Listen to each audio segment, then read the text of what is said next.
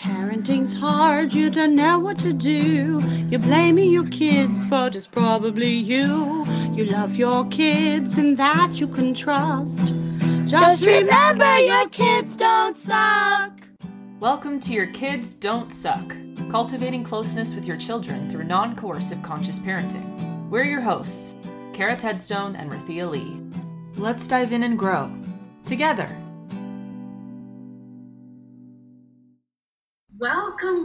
Welcome to Your Kids Don't Suck. And Kara and I are jumping out of our skin with joy and excitement to be here because this is a brand new podcast that really came to us and it's just flowed and it's been so easy. And we are here to support parents who want to do something different, who sense that there is a different way to parent their child than the norm, than the societal agreement that we just need to control our kids and make them behave better and work so hard rather than work in collaboration with our beautiful, smart, and brilliant children.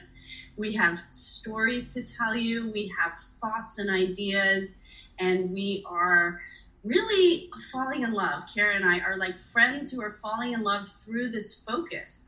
Kara found me through TikTok and she said, I have this vision, what do you think? And it was exactly where I'm at. Mm-hmm. And so since then, we are like on the phone all the time talking about non-coercive parenting, conscious parenting, gentle parenting. And basically we sound like a podcast. Like if you listen to our calls and our messages to each other, like we are so in the material. We are a walking, breathing podcast. So now we're including you. We're making it official. Buckle up, get your questions ready. And we hope to answer them over the long haul. We're going to make a bunch of podcasts, but this summer, hopefully we'll make 3 and we'll launch and we'll all learn together. Thank you, Rathia. I so agree. It's so funny. It's so serendipitous how all this happened, and us living in the parenting that we do. Like when we're talking back and forth, it's always, wow, we need to put this on the show. We have so many episodes. And I think that is so true for us, that we are just a walking podcast, living in the parenting, talking about the parenting, sharing our experiences. It's been so great.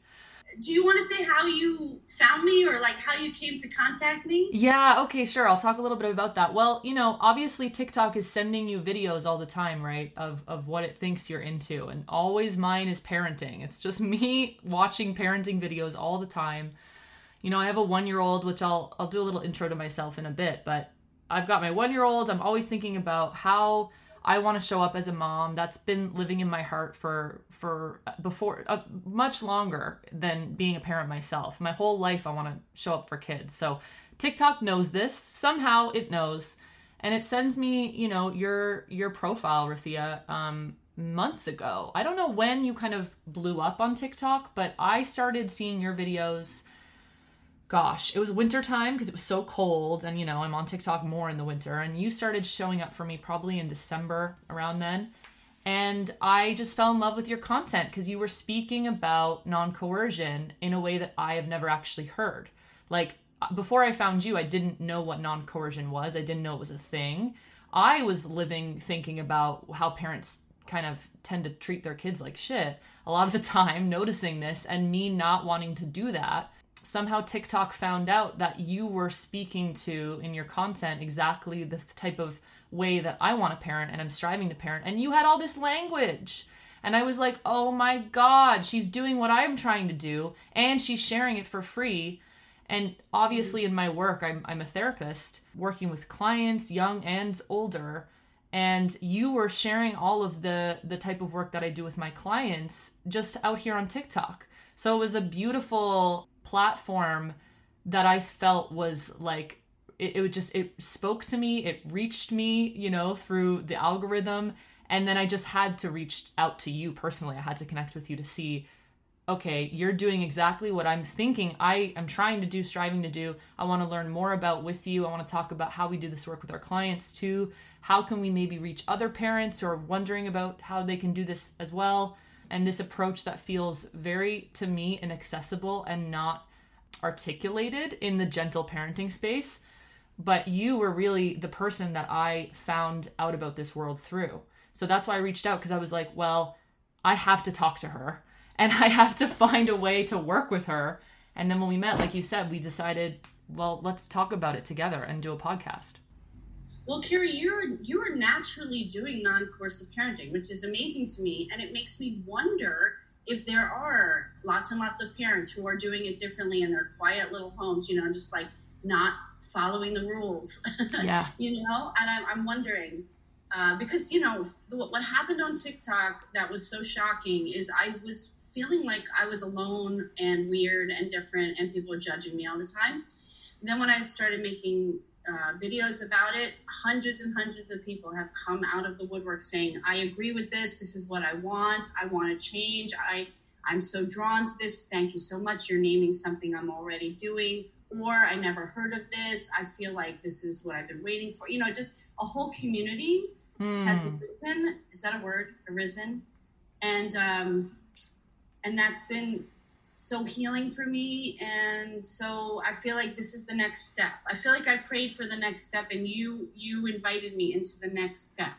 It's so beautiful because it's like when I reached out to you, I thought like, we're working, in our own practices clinically. It's like, we don't have time. We're both parents. It's just the fact that we're able to sit down and actually just talk about, for me, this is like I've said before, it's like kind of like my life's purpose. It feels like is to really talk about connecting with kids, working collaboratively with folks, showing up as a better person, right? I think that's like something that I am so deeply connected to, this idea of, and then the fact that we're available to do this, to carve out time to talk is hopefully it's going to speak to people. I hope we'll have some listeners. But ultimately, my goal for this is that people will like, it'll resonate with people, just in general, what we're talking about.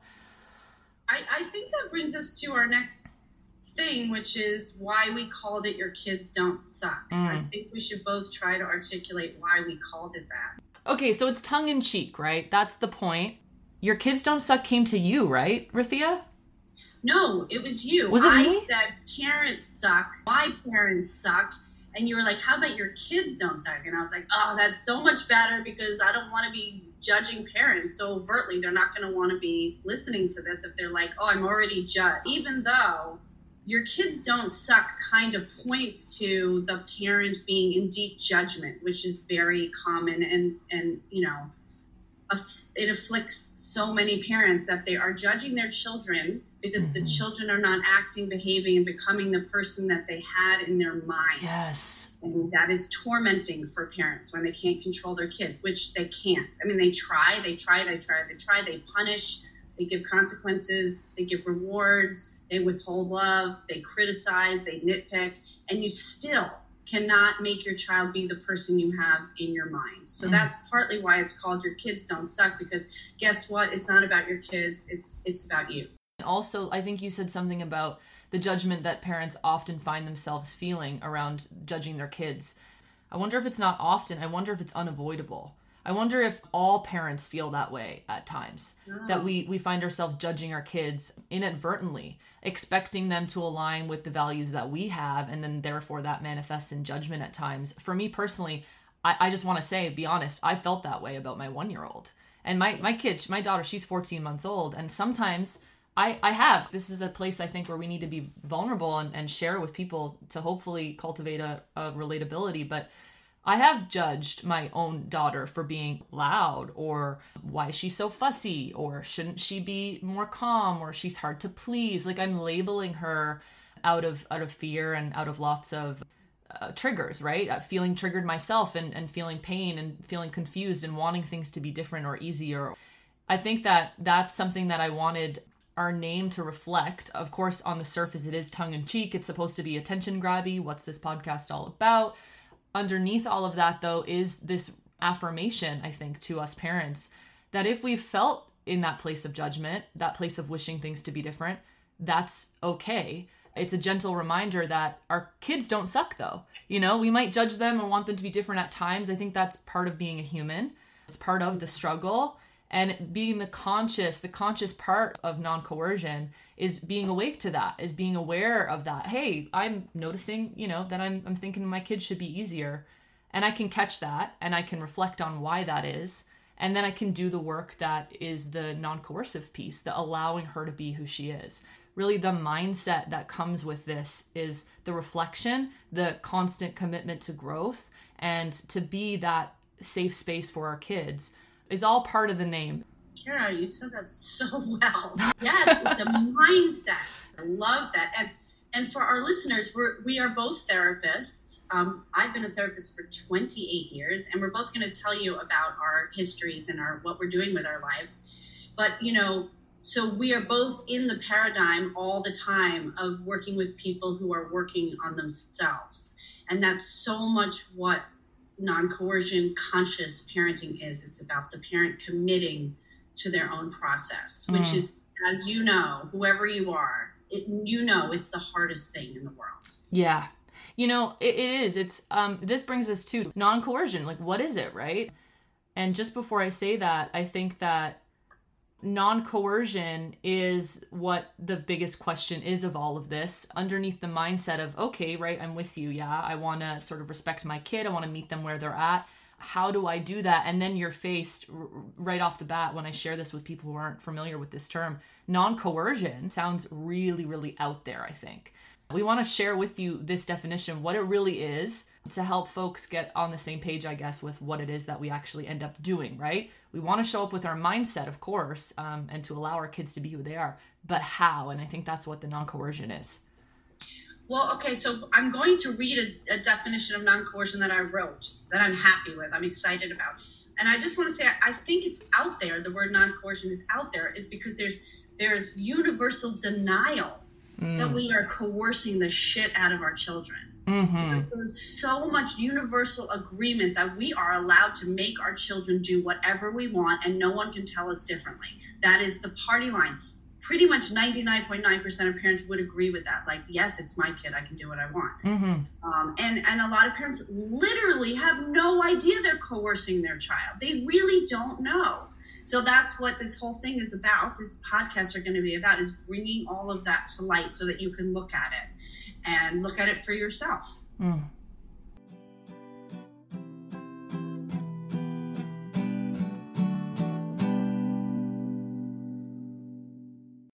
Here's a definition of non-coercive parenting that I wrote. Non-coercive conscious parenting, what is it? The word non-coercion is a confrontational way of saying that we are stepping out of the collective agreement that children are less than equal to adults and that we can make our kids do whatever we want them to do. Traditional parenting practices are built on using the inherent power of the parent to control, suppress, and force children to act and behave in certain ways through punishment, rewards, consequences, threats, manipulation, and other varying acts of harmful coercion. Non-coercion parenting speaks to what we don't want to do anymore. It's non-authoritarian. It's decolonized. It's breaking down domination behavior. Coming out of a power over mindset allows for a shift into conscious parenting, which is a relationship-focused dynamic with our children, where they are considered equal human beings, equal in value. Their opinions matter just as much as ours. Their wants and needs carry just as much weight, and they have emotional, physical, and mental autonomy. The emotional bond between parent and child becomes the priority over all other concerns. Collaboration becomes the base of how we relate and connect with our kids, and this is a whole field of study. What does it look like? What does it feel like? And how does collaborative parenting function? This question is the basis of what we will tackle on this podcast. I'm going to tell you a little bit about conscious parenting. Conscious parenting points to the parents having a conscious relationship with their parenting, their triggers, their history, memories, traumas, dismantling their belief systems, their patterns of self-hatred, and being willing to break the cycles of how we were raised. It's about parents developing a process for which they examine their own conditioning. Even though almost every culture will tell you that controlling your child is good parenting, it actually creates separation, pain, and lifelong power struggles. If you are drawn to non-coercive conscious parenting, you probably intuitively sense that there's a way to be close with your child to create loving communication that has mutual respect. you probably sense that joy can be shared, trust, and play without the daily agony of using force on your child. There is a world of learning needed on the part of the parent to show up for our children's feelings, struggles, interests, learning styles, creativity, and essence, who they are. That is what this podcast is all about. So buckle up and let's grow. It's just incredible the way that you're able to sum all that up. And I love too this last piece about like they're noticing that they want what's deeper to the traditional parenting agenda, which is we want to help our kids be functional. I'm doing air quotes, right? Like successful, functional, contributing members of society. I know Rithia and I, that's not where my interest lies at all. As conscious parents, we're looking for long-lasting closeness to be a safe space for whoever the hell our kids are, because as you've mentioned so many times, we don't actually control them. And we welcome that. We really welcome this idea that our kids are individual human beings that are here to teach us and guide us and mentor us, actually, and not the other way around. And I'm really trying to cultivate a lifelong closeness with my child. And I think if you're on our show, that's what you're hoping for too. Not just to get them out. You know, you hear all the time, let's get them till we've only got to do this for 18 years or whatever. Absolutely not, right? We are lifelong seekers of closeness with the people that we've brought into this earth. Well, and also it's not mutually exclusive. I actually believe the more attached you are with your child in a healthy way, the more they thrive, the easier they express themselves, the more they love themselves, the more loving they are to other people. I mean, it just happens naturally. Yeah. You know, when you focus on making your child a good citizen, I mean, that's so problematic in the system that we live in a capitalistic patriarchy. Yeah. And just to say, we are going, and we'll say this at the end, but we are going to also bring on guests who have other aspects of this work, pieces of this work that we don't have. And we'll say more about that at the end.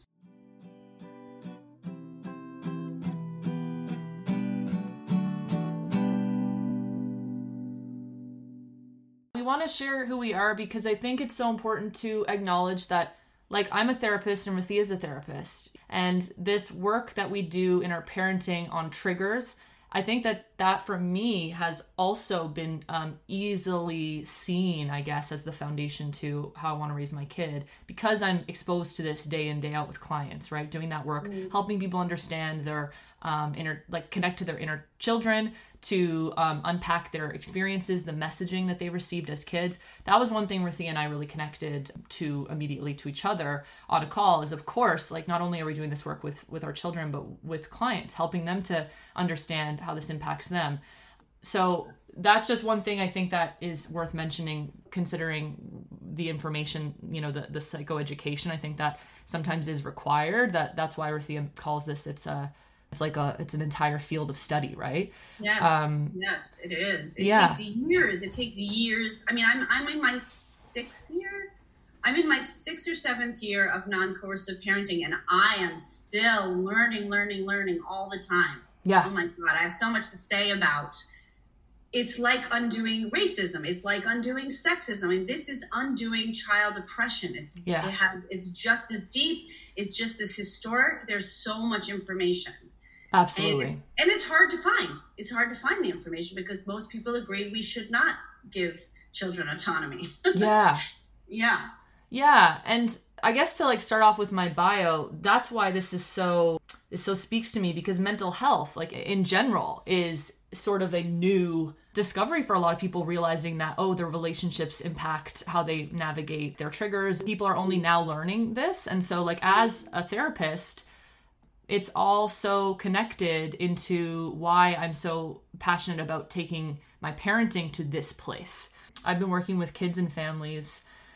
Well, I mean, honestly, I was saying to you, Rithia, that I was always kind of like a nurturer of children, I think, inherently, like intuitively. I used to babysit young kids. I was like always the person that like my friends and younger kids would kind of look to for. I was always like wanting to be a safe space for people who I felt like were maybe vulnerable or needed some guidance. And so I became a teacher, but now I'm a therapist. And I am a mom to a 1-year-old.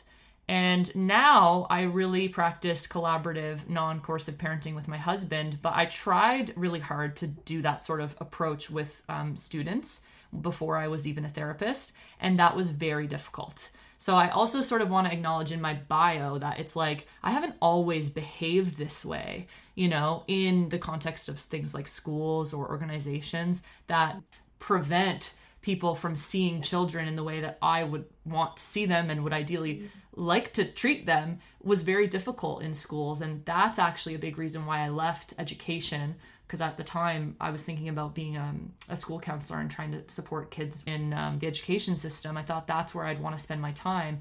But I very quickly realized that I couldn't actually practice collaboration, non-coercion in schools. It actually was impossible. I actually could lose my job for doing that. So it was not in alignment with what I wanted to share with parents and with young people. That kind of brings me to this place of now I'm a parent, and on the internet, right? I was having trouble finding a parenting approach that's based in trauma research, that's based in rejecting the notion of authority in parenting. And so then when I found Rathia on TikTok, that just put words to my thoughts and feelings about how I wanted to show up. And so here we are, you know, I reached out to her, and then we felt that this is the thing. Our clinical work and our personal work is an enmeshment of ideas. Then we created this show. And so Rathia has so much prior works that, you know, you'll be interested to hear about it when she talks about herself. And I've only written one little thing. I do have a reparenting journal that I've created that's available for parents. But most of the work that I've done in non-coercion is in my clinical practice with parents, and helping parents figuring out how folks can navigate these challenges with their kids in a collaborative, non-coercive way that's supportive to everybody getting their needs met, but with respect and the relationship at the center. Great, Kara. Let's see. I have an 11-year-old daughter who was born, you know, full of power. Like, she is a powerhouse. She is so alive. She's so creative. She's wild. She's my teacher. I am divorced since she was 2.5, and that was a huge trauma for all of us. And so a lot of my non-coercive tools came in to help her heal those traumas. And now me and her live with my partner of 8 years, Will. And we're a very loving, playful, problem-solving, negotiating household, which you'll learn more about. So I have 2 co-parents. I feel very lucky. And let's see. So what happened for me really quickly is that I just, dabbled in TikToks. Not much happened. I made a couple of parenting TikToks, thought it was kind of cool and interesting. And then I went out to dinner with some friends, and this person said to me, "Hey, I've been watching your parenting TikToks and then you stopped. Like, what's going on? They were really changing my life. Can you please make more?" And I was like, "Oh, really?" I was like completely shocked. So I went home after the dinner and I went on a walk, and I filmed myself talking about the heart of what I believe in. And that video went viral. So now 1 million people have watched it. And it's when you go viral, like, you just get all these followers. And then all of a sudden I had a platform. So I started making videos every single day. And that's because I've been a performer, a performing artist my whole adult life. Well, and even when I was a teenager, I love performing. It is so fun for me. I'm always challenging myself and channeling really provocative topics. I've always been doing that because I am a trauma survivor. I'm a trauma survivor of childhood sexual abuse, and I've been healing that for as long as I can remember. And it is really, really hard. And so I often make one-woman shows about the healing process and what it's like. And I write music and songs and books. Like, I'm just kind of exploding. I have been for a really long time. And so I have a lot to say. I am a therapist, a trauma therapist for 28 years. I work mostly with survivors, and I do a lot of childhood work with people and inner child parts work, which I really love. And I can tell you confidently that people heal. People really, really do heal. That's why I love my job. I help people organize the healing process. and figure out how to know what parts are doing what and how to have a loving adult and how to connect to spirit. And it really works. It really works. So I've healed so much trauma. My clients have healed so much trauma. And then our kids come along and they just provoke our deepest, deepest wounds. That's what they do. And that's somehow, for some stupid reason, how it's designed. That's how human life is designed, that our kids come and they bring up our deepest unresolved issues, and we can either push against it and control them, or we can open. So I made this online show while my daughter was growing up. I think I started it while she was 3. It's called Advice from a Loving Bitch. It's on YouTube. It's a 20 episode curriculum helping people heal patterns of self-hatred. And each episode is about 10 minutes long and is on a different theme. And it explains healing the inner child and externalizing the self-hating voice. And I really can see that whole series, which is free and available to anyone, has prepared me for where I am right now. Like, it really taught me how to synthesize and also use humor to help people wake up. I feel like my work is like, it's like tricks people through laughing and being absurd to open, and then they learn. And I love doing that. And I do it because I'm also like, TikTok has changed my life. Like, being able to articulate what I'm doing with my daughter and what I believe in systemically is changing my life. It's so amazing. And my bio in comparison, I'm like, this is brilliant. Your bio is incredible. Would you talk about your partner a little bit? Yes. Great. Thank you for asking me that. So Will is my partner. And I would say that I don't know how long we were together. We got together when Tori was like 3.5. My daughter is Tori. And then we were together for a while, and I was probably a gentle parent, like a somewhat coercive. I really understood feelings. I really understand that my daughter needed to have feelings and I needed to play with her. I'm really good at playing with kids. I love kids. But I also believe that I should just tell her what to do and make limits for her all the time. So I was, she didn't let her eat sugar, and she wasn't on screens. And, I limited everything. I was controlling everything all the time. And then I guess I'm getting into my non-coercive story. Should I? Well, anyway, let me get back to Will for a second. I met this love of my life, and I decided at some point while we were still together that I was going full on non-coercive. I'm like, you know what? I'm going to just let her eat whatever she wants. I'm going to start like following her lead. I'm going to negotiate with her. I just started changing the whole thing. And he was very shocked and very confused. And it was a long journey. I mean, his parents are his whole lineage is teachers. And he never heard of this. And, and so it was a lot. It was a lot in the beginning. And then slowly watching how incredibly effective it is for closeness and for creating a family environment of real communication. And he and Tori got closer and closer and closer the more that we all embraced this lifestyle. And now I would say we're fully on board. He's fully on board. And in a lot of ways, he leads huge areas of our family learning. So now it's not like I'm pulling him along. Now it's like he's like taking charge. There's a lot of times where I'm so triggered I can't see straight, and he has to step in and be like, you're really triggered right now. And then my daughter's like, yeah, you are. And then I'm like, okay, I'm going to go take a break. And he takes over. So he helps me sort of hold the line. Yeah, I love that you talked about the partnership, because we have the same thing in our house. And because I'm also in that space of like noticing feelings and doing all of the feelings stuff, it's like very difficult for me when I'm triggered to get out of that. Like, I'm into the feelings place and I'm trying to express like myself. And even with my 1-year-old, there's not a lot of conversation between myself and my 1-year-old if I'm feeling triggered, because I'm obviously trying to step into self-regulation.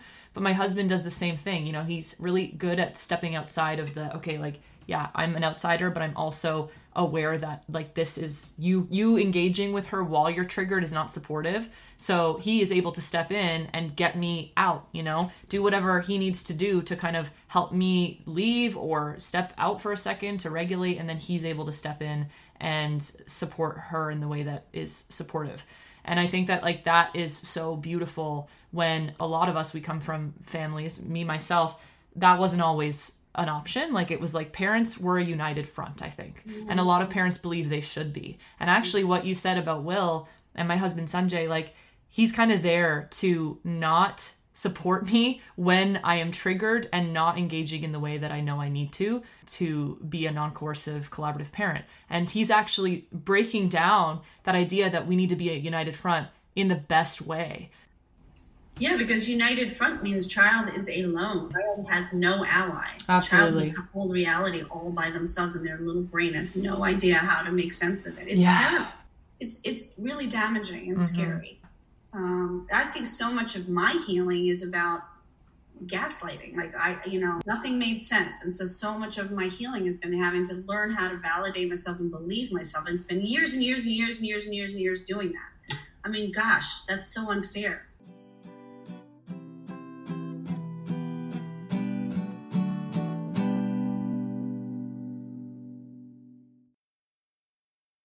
I feel like so much of my creative performing work is also activism.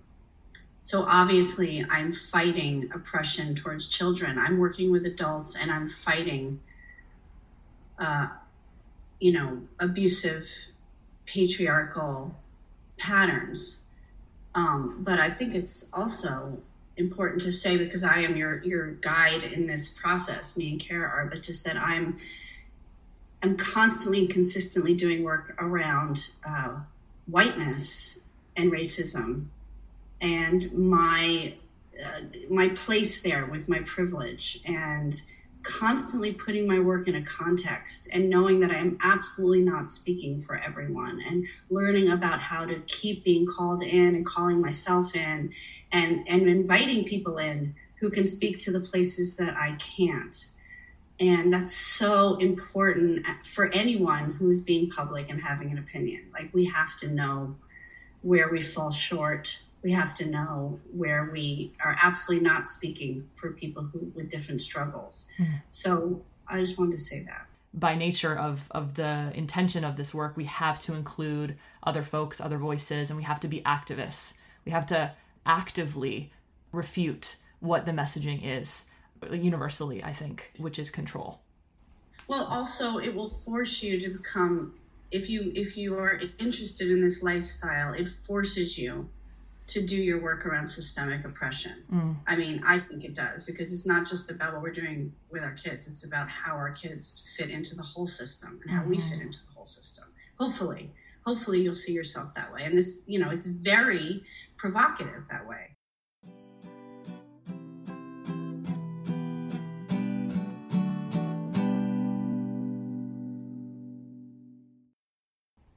Okay, so we have a couple of questions for each other that we're going to ask, and we have not heard the questions before, so we kind of wanted it to be a surprise. I will go first, Rathia. Is that okay? My first question to you is, can you share one of your favorite memories or moments that you shared with your daughter that you feel emerged entirely because of this approach that you've taken in non-coercion? Wow. I mean, it's hard. I'm with my daughter all the time. She's homeschooled and we're around each other a lot. And last night, I think she was up till 2 a.m. because she had Starbucks at like 7:00. Okay. And so she couldn't fall asleep. And she likes me to lie there to help her fall asleep. And then I leave. But she couldn't fall asleep. And so she was wanting to talk about everything. I mean, everything that she could think of in her life, things that at some point, Kara, she's like, Mom, in the world, like everything that's happening in the world, and we're supposed to just go on like none of this is happening? And I said, like what? And she's like global warming, and she brought up all these like major like planet issues. She named them off. I can't even tell you what they were. She was talking about poverty and starvation and the weather. And she was on top of it. I was like, I really, really hear you, honey. I know it seems crazy that we're all just going on, right? And this is happening. And she was like, yeah, and we're kids and we're growing up in this. And, my kid is 11. She's so freaking deep. She's so deep. and she's tapped into like the planet and what's happening. And I feel like non-coercion is the reason that she shares with me like this. I know that it is. Yeah. I know that it is. And then at some point, I was like, sweetie, I have this really big day tomorrow. I really need to go to sleep because I'm doing this podcast. And she kept being like, Mom, I'm so sorry that I'm keeping you up. And then right before I went to sleep, she goes, Mom, you are sweet and loving and funny. That is... Oh, no, fun. You are sweet and loving and fun. I was like, sweetheart, that is the sweetest thing you've ever said to me. And she hugged me like a million times. And this is because she doesn't feel controlled by me at this point. I mean, it's been a long journey, but now that she feels that I truly respect who she is, she just opens like a flower. It's the best thing ever. I can say this is the best time of parenting I've had. Wow. This last year. Wow. Hands down. It's like all the things that I was told would happen if I let go of controlling her have come to be. Yeah, it's emotional for me to hear that because it reminds me of how clients will feel when they share with their therapist, right? If we're supposed to be, and we aim to be as therapists, creating this really just trusting therapeutic relationship that is allowing of people to be whoever they are. And that is what you're doing with your daughter. That's so funny, right? She said to me, Mom, you're a good therapist. Yeah. She said that to me. And she was talking because she thought I was doing a really good job listening to her. It's beautiful, though. It's like, that's what everybody probably wants. I mean, I feel like most people want that, right? They want that closeness in some capacity. Well, this is why we pay people to be our therapists. Exactly. Exactly. And I guess like your answer is so beautiful, and it's like we have another episode coming about what the promises of non-coercion will be, right? What it actually can give you. But that's a big one, is unconditional closeness. It's safety, and that is such a great example. Like those words that she chose to describe you, like it's just really, it's like she really sees you.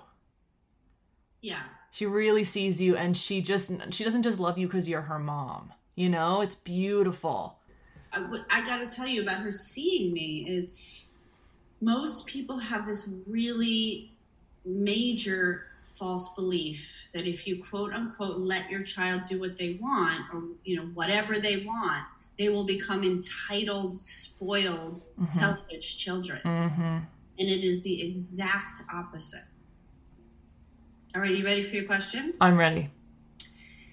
Okay, what do you think is your personal biggest obstacle to being a non-coercive parent? What is the thing that gets in the way the most? It's this feeling that I have of judgment. So here's my thing, because I know in non-coercion, it can feel like, is this even going to work? What happens if my kid hates me? Like what, is my kid going to end up spoiled, entitled, all that? I don't actually think that that's going to happen. Like I actually really trust non-coercion. So I think that it's going to be however my kid is, I'm okay with that, is essentially what I'm trying to say. My fear though, my obstacle to doing it is the judgment from other people. I am very acutely aware of how I feel I'm perceived. Like I think perhaps it's also a huge part of my self-hating voice, right? It's showing up in public. So that self-hating voice, my inner critic, is saying, oh my God, the people in the grocery store are looking at you because you're not telling your kid to be quiet. Oh my God, your friends are going to think you're a shitty parent because you let her do whatever she wants, or whatever, or you're not getting your kid in line. And it's like, that is my inner critic. It's almost like my inner critic maybe is worried all the time that other people are going to think I'm a shitty parent. And my biggest, I think, challenge with parenting in general is that I actually would really love it if everybody thought I was a great parent. It's just wanting approval. It's wanting folks to look at my parenting and say, she's doing a great job. It's wanting the validation and the acceptance. And my biggest obstacle to doing non-coercion is that I am actually not controlling my kid ever. So when things happen that are challenging, like out in public and other people can see, it's difficult for me to show up in the way that I know that I want to, non-coercively. It's funny, you know, I do these parenting mentor calls, and I was just talking with someone yesterday who said that her kid kind of yelled or like said, "Get away from me," to these two younger kids. And then the other parent came over and said, "My kids are feeling really hurt." And she knew that the parent wanted her to make her kids say, "I'm sorry." Mm-hmm. It was like, well, I didn't know what to do, so I did. I started to say, "Why don't you say you're sorry? You should say you're sorry." And then my kid was like, "Nope, I'm not saying I'm sorry." And so she was asking me about that, and I was helping her see, no, he doesn't have to say he's sorry if that's not how he's feeling. And you can say, "Oh, I'm sorry that happened." Model that for him. And, you know, it's a much bigger, longer discussion about non-coercion, but it was more, when we broke it down, it was more about what this mother over there would think of than her actual child. That is it. And I just want to I don't know if Rathia, you ever feel that way? Oh my God, Kara, are you kidding? Okay, good. Because I almost am maybe Rathia never feels that way. Oh my God, I have to say I have PTSD. I don't know, now I'm like, why did I bring my child to so many parties? Like, what was wrong?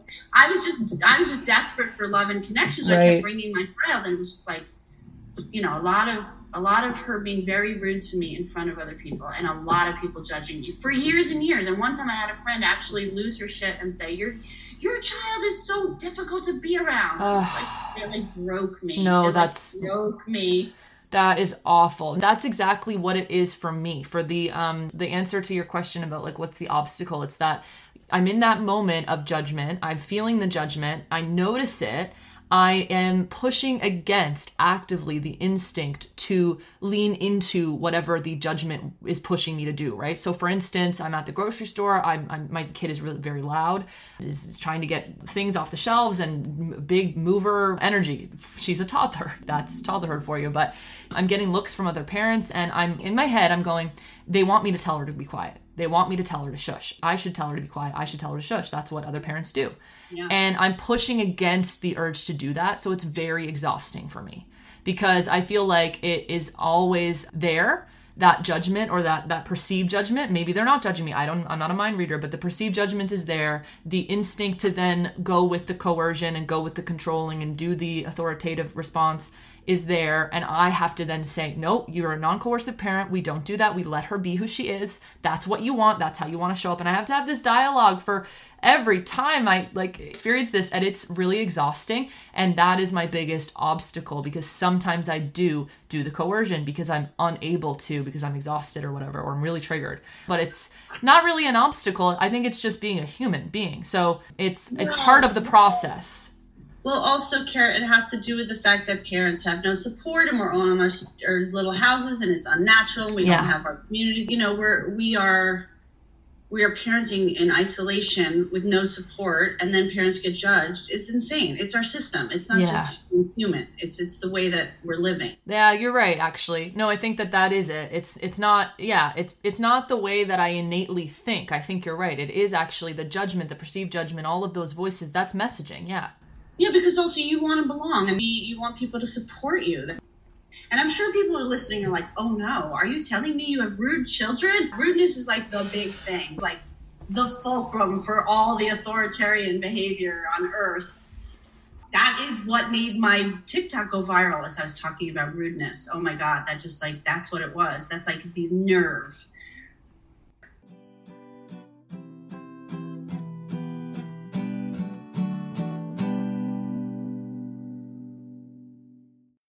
Okay, here we go. What is something you're wanting to learn more about in this work? Like, what is something that you may still be struggling with and you feel like you need more perspectives on? Good. You know, so I didn't get to say this yet. I've been really wanting to say that the whole reason I do non-coercive parenting is because of this incredible person named Vivek Patel at meaningfulideas.com. That's his website. So I started watching his videos 2 years before I decided to go non-coercive. And I was like, oh, that's interesting. And then one day my daughter started sneaking candy into the bathroom, and I caught her. She was 5. And I had been already watching his videos, and my mind was like, oh no, like she's already starting to hide things from me, and she's 5. Like something's very, very wrong. Mm-hmm. And I sort of looked down into the future, and see that it was just going to have to be more and more and more control. Yeah. I was going to be going the way that I was going. And I was like, that just sounds like hell on earth, you know? And I decided to like fully embrace his work and his approach and his mindset. I love that word, mindset. And I don't really remember how it happened, but he ended up being part of my life. And we are now really, really, really good friends. I'm trying to think, how did that happen? It's kind of like you and me. I like reached through the internet and I like, hey, and I told him I'm going full on with this. And I think he had never met anybody at that point who was like willing to fully do it. Oh, like, that's cool. Yeah, he said he talked to lots and lots of parents who wanted to do it a little, you know? Interesting. I didn't know that. That's cool, Rathia. I was the first person who said, I'm going full on. I'm not going to control her eating. I'm not going to control her screens. I'm not going to control her bedtime. I'm not going to control what words she used. I'm not going to, you know, I was like, I'm going for it, you know? And then of course it was, so, you know, when you first decide to stop controlling a child that you've been controlling, it is like an explosion because they start just being like, really? And they just want to test every edge that you have taken off. They're like, oh, you're not going to control this? Well, then I'm going to stay up all night and I'm going to eat all the sugar all day long. And then I'm going to watch screens until my brain falls out. You know, like they just start testing all the boundaries. And that's what happened. And I was like terrified. I felt like I was losing my mind. And Vivek started letting me call him regularly and coaching me and text with him. And he talked me through it for 2 years. That is so amazing. And then he came to visit me. Oh, I didn't know that either. Oh my gosh, that's so cool. Well, I know about him obviously now through you. And he's like this amazing sage. He's just got this incredible knowledge and wisdom. Well, he can do. His daughter is 26. Yeah. So he did it from the day she was born. So it's 26 years of non-coercion, right? So my amazing. point is, I just sent him a message like 2 days ago, and I said, can you say stuff about boundaries? Because that's what parents say. Like whenever I talk about non-coercion on TikTok, everyone goes, well, you need to have boundaries. Well, what about boundaries? And everyone says everything about boundaries. And so he sent me a whole voice message about boundaries that blew my mind. And he was saying that, you know, parents use the idea of boundaries to control their children, of course. And he said, well, he says in it, he says to parents, why don't you set a limit that your child doesn't want you to set? And then when they're crying, ask them if they feel safe. He was saying that people would say, oh, we need boundaries, that children are crying out for boundaries and that they want boundaries in order to feel safe. That's what everyone says. Everyone says it. And he said, yeah, so make an arbitrary boundary for your kid, and then while they're crying, ask them if they feel safe. Yeah. And he said, no, they won't feel safe because they feel controlled and they don't feel seen and they don't have a voice and they don't have a choice. And, you know, basically it's hurtful. Anyway, I'm going to send it to you, Carrie. It's amazing. But I still feel like I need to understand how to break that down, to explain why control is not boundaries and why boundaries is not, it doesn't give you a free pass to do whatever the fuck you want.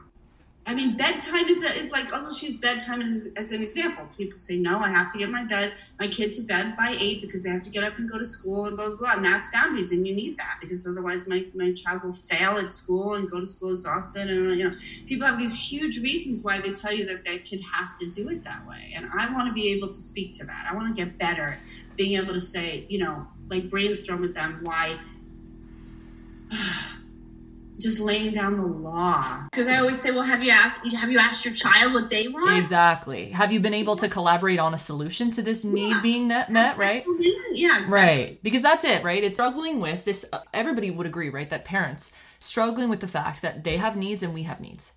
And then everybody assumes, like me and you have talked about this so many times, everybody assumes that I'm the parent, so it's my way or the highway. And it's like, no, it fucking isn't, right? It's like you literally can collaborate with your child. I do it all the time. My kid is 14 months old. An example of how you collaborate with her?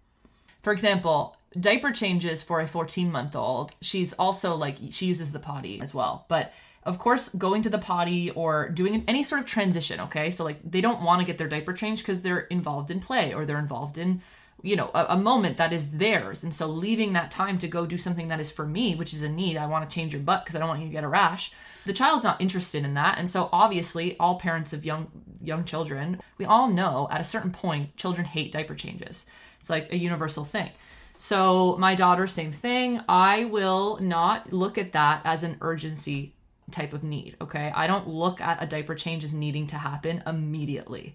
Like as soon as I notice that it needs to be changed. I don't hold urgency culture as a reason to set a limit, but that's kind of my general approach. And so how I then do that is I navigate that situation with her instead of like making her do the thing because I feel it needs to be done. So I talk to her about it, and I've been doing this since she was like born. I mean, obviously, I guess until, well, she didn't hate diaper changes or, you know, object to much of anything really when she was an infant, but it happened pretty early on where she didn't want to get her diaper changed. So I would give her options, and I would ask her like, oh, do you want to listen to some music while we do it? Should we sing Muffin Man? Should we read a book? Should we let's play together? I would do a whole silly monster thing. I would make it fun. I would put the diaper on my head. Like I would get her involved in the process instead of like doing it to her. And I do that for everything that she objects to. Oh, and Kara, I love what you're saying. Yeah, like I really believe in play and lightness in all aspects of my parenting. I really believe in like allowing her to feel and giving her the space to not want to do the thing. If it's not an emergency, then it doesn't need to be done, right? It doesn't need to be done in that moment. So like a diaper change or anything she objects to, if she's not wanting to go in the stroller, I wear her. If she doesn't want to ride her bike, she doesn't ride her bike. We play in the yard. Just if she doesn't want to leave the park right now, I ask her, do you want to go on swings? Do you want to do sandbox? And she can tell me yes or no. I find a way to meet her need too, which is maybe being distracted during the diaper change or needing a snack before getting in the stroller or whatever it is. I just don't force her to do anything. I just really hold collaboration at the front of my mind. That's how I navigate things like limits or boundaries or whatever it is, expectations, like things I feel like if I notice that thing coming into my mind that's like, you need to do this, I actually get curious about that. Do I really though? Because that says something about why I'm triggered, and that gives me more insight to me and how I respond. So the stroller thing was very triggering. I'm sure we can talk about this on another episode, but her not wanting to be in the stroller for very long at times has been very hard for me because I feel like, well, we got to get to the place or we got to get things done, and all the other babies, they want to be in the stroller. Why isn't mine? Da da da da da. And I realized like that what a ridiculous approach to coerce her to get in the stroller. I could literally just wear her, or I don't have to go right now. I can wait and we can play a few minutes till she's ready. I bet that there are a bazillion parents who, when they know their child has a poop or a pee in their diaper, feel intense amount of urgency to change it. I just have a sense that that's probably a huge trigger for parents. I think it is. I've heard it before. Cleanliness is such a trigger. Yeah. I did a whole TikTok on this about making kids clean up, and oh my god, I got so much engagement about people saying, yes, you have to make your child clean up, and them all telling me the reasons why, and being adamant about it, and very defensive and very righteous. I think the whole thing about being clean, oh my God, just triggers people so deeply. And, this is one of those situations where this is why we call it conscious parenting, where the parent has to stop and look at what's going on for them. And it's very hard. It's very hard and it's very slow. And that's another thing where it comes into, the perceived judgment, right? Because if I'm a child in the stroller that's screaming and I take them out, immediately then I go to perceived judgment. Everybody's looking at me. Everybody's saying I'm reinforcing the tantrum. And it's like I have to actively push against that and say, no, I'm not. No, you're not, Kara. You're responding to your kid. And I'm allowed to wear my kid. If I want to wear my kid, I'm allowed to. Sometimes I don't have the freaking carrier, so I hold her, which is annoying and hard for me physically. And it does, I have to work. Like you said, it's work to lean into acceptance of that. Yeah, I feel maybe shame creeping in about like, oh, here I am. I'm going to be seen as that person who's giving into their kid all the time and I'm spoiling her.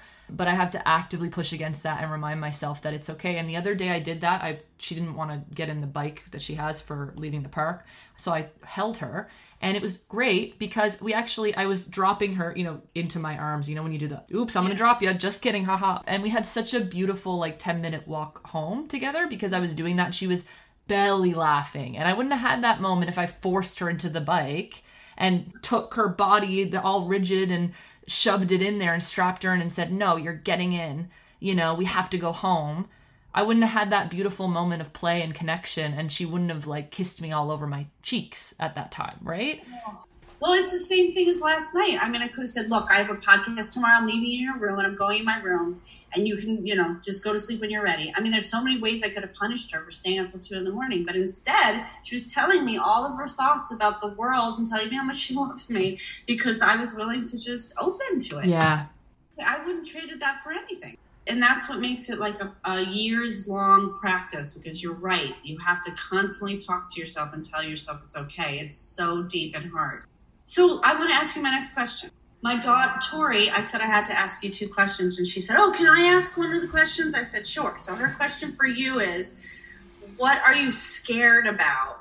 What's your fear about being a non-coercive parent? And maybe you already said it, but I don't know if there's any new aspect. This is like hard to say, but my biggest fear is that I will like lose people in my life to this. I am really worried that people will hear this or they're going to see it in my parenting anyway, right? The close people, my people, my day-to-day people, my friends and my family members, right? I'm worried that they're going to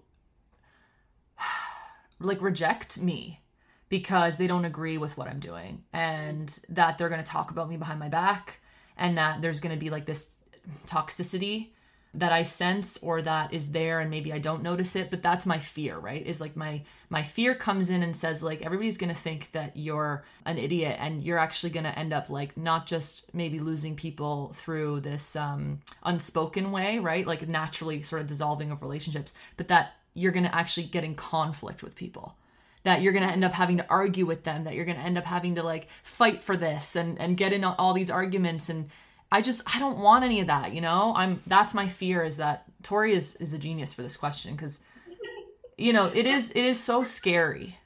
Have you lost people? No, because I think it's too early probably for anyone to really see it. Right. Like obviously I'm doing this show and now people in my life might listen to it, but ultimately as like a mom to a young baby, what's sort of accepted much more so than non-coercion, obviously, is attachment parenting, right? Responsive parenting.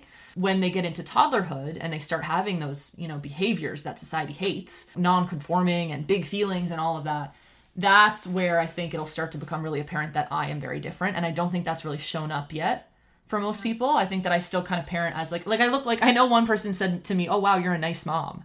So I think people might look at me as like this nice, loving mom or whatever. I hope, at least. But I don't think I've lost anyone yet because I don't think it's really become apparent, if that makes sense. Yes. And you also might lose people. I do think I will. I think that it's probably going to happen.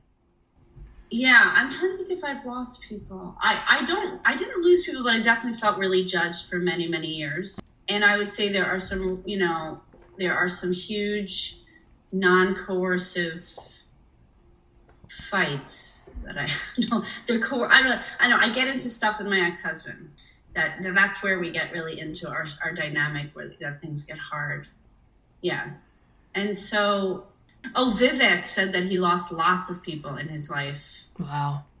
Yeah. But I feel like, I don't know, it's 26 years later from when he started that. I like to think that things have really changed. Yeah. And I think too that like talking about the fear actually provides me with a different perspective on it, that there's an ability to see that fear as self-protection, right? From sharing it. Like, I feel like in that fear, yeah, sure, I can be worried that I might lose people, but also that if I lean into that and actually maybe invite the conversation and invite curiosity and wow, I might say to them, oh yeah, you're doing things really different than me. Hey, wow, interesting. Yeah, no, I do this. I can actually share it a little bit with people. I don't have to keep it so closed, but I just realized that now. Good. That's great. That's why we're doing this. I just want to say now that my daughter's 11, I've told you this recently, but I am not really that affected by people's opinion anymore. Right. That is because she's grown into a sensitive, caring, right, empathetic. Right. You've got like the evidence now, right? No, I have the evidence. I didn't have it. I didn't have it for 5 years. She was hitting children. She was having tantrums, 3-hour tantrums. I mean, it was so intense. And no, I didn't have the evidence. I just had Vivek saying, you're doing great. And then, oh my God, sometimes we'd look at each other, me and my daughter would look in each other's eyes, and she would cry in my arms, and I would feel so connected, and I'd be like, this is right. I would feel our connection. I'd be like, this is right what I'm doing. She's open to me. This is absolutely working.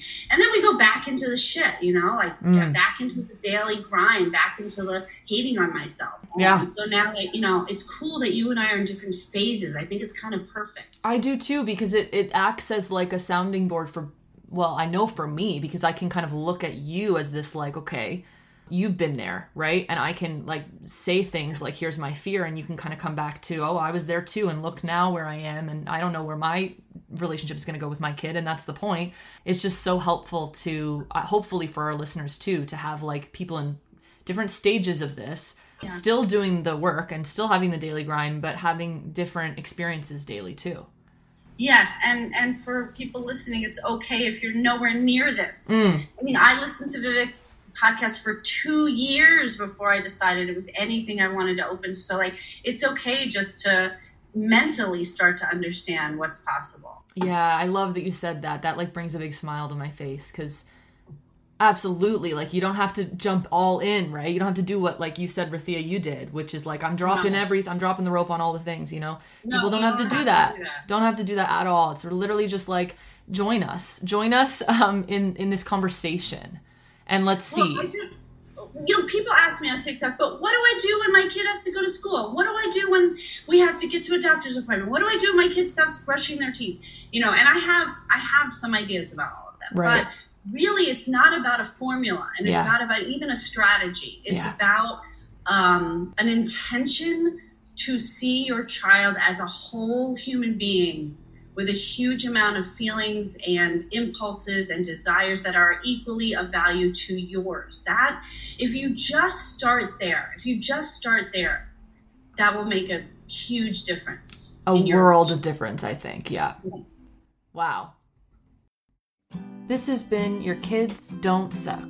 You can find me, Kara Tedstone, at www.karatedstonetherapy.com. and on Instagram at Kara Tedstone Therapy. On my website, you'll find links to recommended readings and a link to my Reparenting with Mindfulness workbook, available now on Amazon. You can find me, Rathia Lee, at www.rathia.com. That's RYTHEA.com. There you'll find published books, articles, and music, and parenting videos. Also, I'm on TikTok at Rathia Lee, on Instagram at Rathia Lee. You can book parent mentoring sessions with me through my website. And also I have an Advice from a Loving Bitch YouTube show that helps people heal self-hatred, and that's rathia.com/advice. It is important and essential to put our voices, Rathia and Kara, in a context. We are two white, cisgendered, straight, middle-class women living with financial and societal privilege. Because of this, our perspectives are limited and do not reflect the realities of all of our listeners. This podcast will feature guests with expertise around conscious parenting who differ in race, class, abilities, sexual orientation, and histories from us, to broaden the conversation and reflect the lives of as many people as possible. 25% of the proceeds of this podcast will go to creators of color who have been mentors and influences on our work and in our growth as parents. If you like our show, please subscribe and stay tuned for more conscious parenting advice and insights. And check out our link tree at linktr.ee/yourkidsdon'tsuck to donate and connect with us.